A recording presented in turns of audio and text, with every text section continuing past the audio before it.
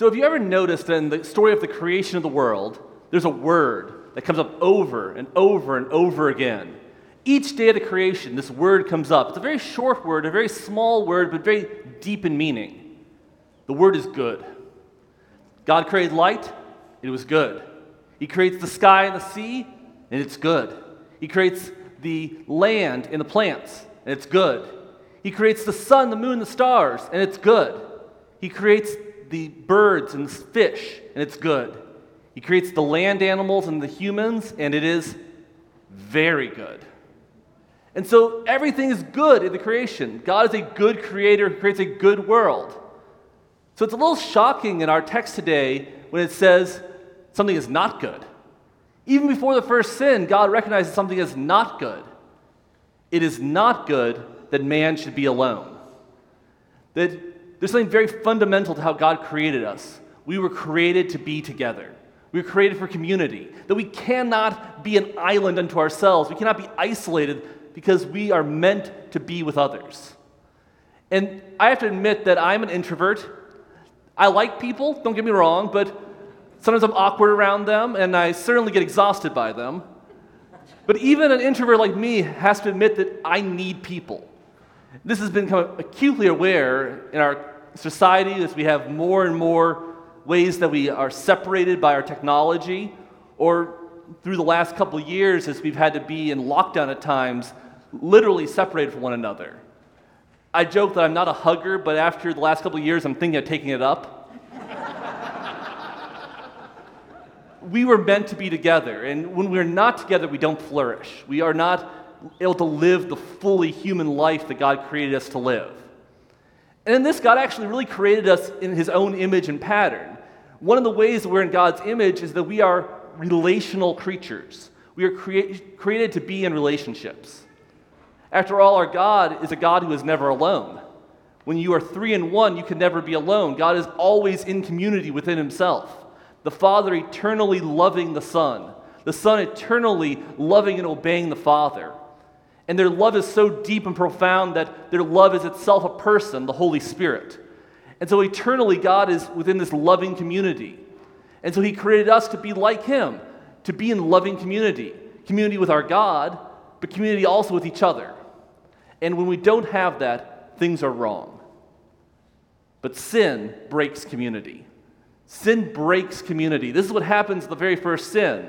What does the serpent convince Adam and Eve? He convinces them they should not trust God. This God's holding out on you. There's knowledge He's not giving you. This God obviously is not your friend, He's your enemy. And so Adam and Eve treat God as their enemy, and they do what God commanded them not to do.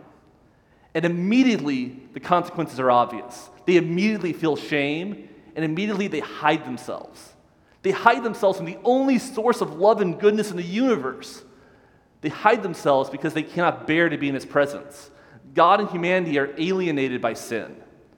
And not only are God and humanity alienated, but humans are alienated from humans. What's the first thing Adam says when he's accused? Well, the woman, she made me do it. Throws his wife under the bus. And the curse upon Eve reiterates this. They were created to be together, to be these different, right? Because you have to love someone who's different than you, otherwise it's just selfishness. Different, but equal. Literally, those who look eye to eye.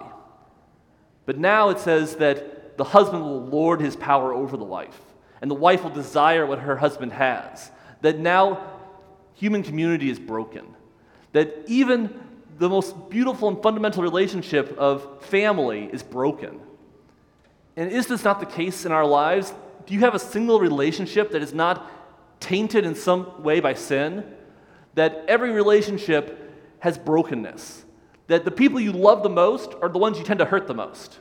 The people you love the most are the ones who disappoint you and frustrate you the most. That our motives are never entirely pure. We're always thinking, what can I get out of this relationship? Rather than seeing how can I love and serve this person. And so this is all wrong. And if we go to our epistle reading today, this is what's going on in the Corinthian congregation.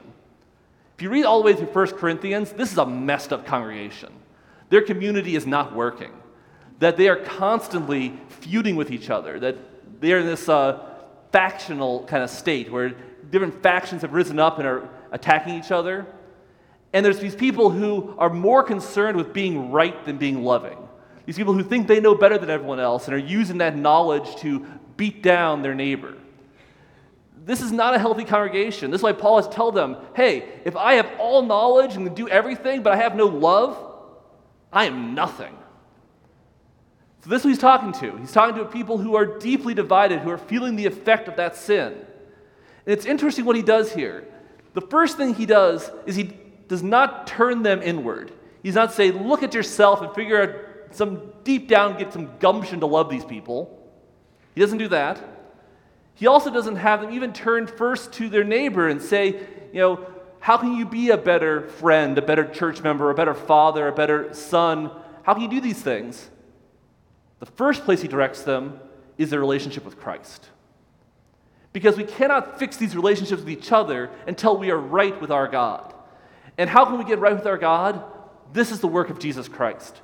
That he is God in the flesh, come to take you into himself, that you become part of him. This is Paul's metaphor, that Christ is a body, and we are the members of that body. We are the hands and the feet and the ears and the noses and the eyes. And so we are all part of him. Or he also uses the image, we are many grains made into one loaf of bread, and that loaf is Christ. Or if you prefer our gospel lesson, Christ is the vine, we are the branches. A branch connected to the vine lives because the life of the vine flows through it. A branch cut off is just a stick. This is what we are. Christ has come to be a human, to share in human community, but even more, that he has that perfect relationship with our Father. He's the perfectly obedient and loving Son of the Father.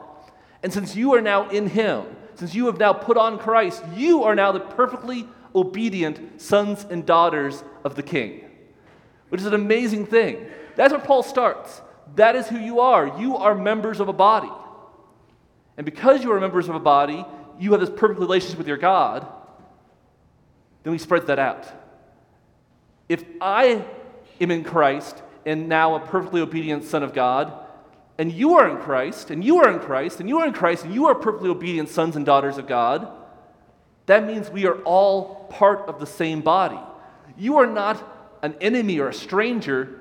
You are part of this whole, this organic whole that cannot be divided against itself. The hands cannot go to war against each other. The eyes and the nose cannot go to war against each other. We are all one body. And so what God is doing here is he's creating community where there was none. And that community he is creating is the community centered around Christ, because it only works because of Christ. We only can be right with God because of Christ. We only can be right with one another because we are all members of that same body. But actually, it's not just this community, though. Don't get me wrong, the community of faith is incredibly important. We bear one another's burdens, we build one another up, we equip one another for works of service. This is a great community, and we need this. But when we are in Christ, we also see the rest of the world with the eyes of Christ. Christ, who saw the tax collectors and the sinners and didn't see them as strangers and enemies, but saw them as lost people, people who desperately needed community with their God and community with one another. And he reached out that hand of community to all of them. And so as we see the world in Christ, with the eyes of Christ, we see one another as brothers and sisters, and we see everyone else as people who desperately need to be loved and to love. And we get to be Christ to them and extend that love. And as they see that love, perhaps there's room in the vine for many, many, many more branches. So the thing I want to emphasize above all here is to remember the order.